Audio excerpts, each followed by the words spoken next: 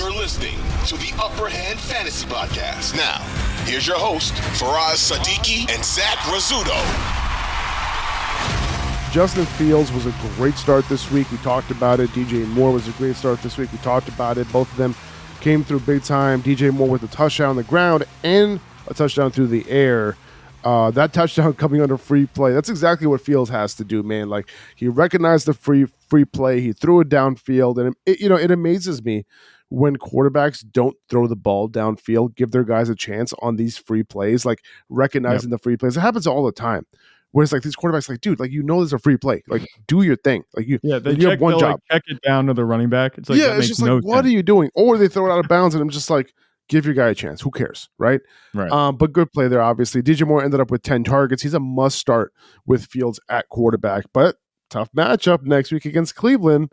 Like, he might not be in my top 10 next week like he's been these past couple weeks, because he's had good matchups. So, with that being said, he should be in lineups, but, I got to downgrade him a little bit, especially if Denzel Ward ends up being back next week. But we'll see. Yeah, the Browns are a really tough matchup on paper. I think we can rank him outside of our top 10 based on what we've seen from the Browns defense this season, but I think his upside's still like right in there. Yeah. I think that best case scenario for him is still inside the top 10, and it might be more difficult for him to hit that, in a tough matchup versus what he's seen these past few weeks. But he's had at least 9 targets in each of these past 4 games, and he's definitely helped a lot of teams push for the playoffs. There's no reason to even consider benching him, moving forward. Remember, like we said, tough matchup next week. Great matchup in week 16, though, against the Cardinals. I think Moore is going to have a safe enough floor that he won't be the reason that you lose out of the playoffs if you're in them in week 15. So if you could just weather the storm next week, you should be set up well in the semifinals, in that matchup against the Cardinals. And just to go back on that play, like you mentioned on the free play, that was an absolute laser beam of a pass. Like, it was beautiful. It hit him right in stride. He didn't even have to put his arms out. He opened his hands up just a little bit and it just landed right in the bucket. It's going to be really interesting to see what the Bears do this offseason, because if Justin Fields keeps playing like this, like, do you go draft a quarterback? Like, I don't even know. I still have a strong feeling. I have a feeling that they're going to just keep Justin Fields and build around him. I still feel that way right now. I think he showed enough, if you ask me. But listen, there's some good quarterbacks coming out, right? So there's going to be a serious conversation around it. But I think that with the right coaching, this offense can be dynamic, extremely dynamic, with Justin Fields at quarterback. I really do think so. I think so too. He's shown enough, right, where the tools are there. The right coach can get the best out of him, right? He doesn't necessarily have that right now, but I think he can end up doing it. Now, speaking of the Bears, D'Onta Foreman came back. He ended up leading the Bears backfield with 14 opportunities, 72 yards on 13 touches.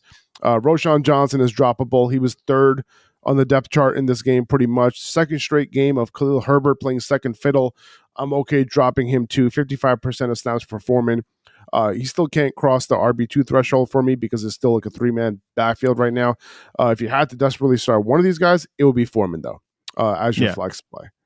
Desperately starting is exactly how I would qualify it. If you have to, if you need to have any of these running backs in your lines moving forward, and I wouldn't wish that on anyone besides the person I'm playing next week in fantasy football, like, you're in trouble. It's pretty clear that any offense the Bears have is going to be coming from Justin Fields and DJ Moore. The ground game is just there to fill plays where it's not one of those two doing their thing. The Bears were up all game in this one too. And then to have that kind of game script yield only 19 total touches to the running back room as a group in a positive game script, it just shows you that there's not enough there in Chicago's backfield. Make any of these guys really even worth considering in your lineup besides Foreman. And like you mentioned, desperate start right there. On the other side, not a great week for Amon-Ra St. Brown to decide to not put up fantasy points. 9 targets, but only 3 catches for 21 yards. Him, Mike Evans, Jamar Chase, right? They all played full games, but did not come through. Very, very rough. Obviously, you're continuing to start him moving forward. It's funny, just with Amon-Ra St. Brown. I don't know if you saw some of the posts this week, but it's like, they put out, it was PFF, they put out a post that said, like, Amon-Ra St. Brown's worst fantasy week of the season, 12.9 points. They're like, talk about having a fantastic safe floor.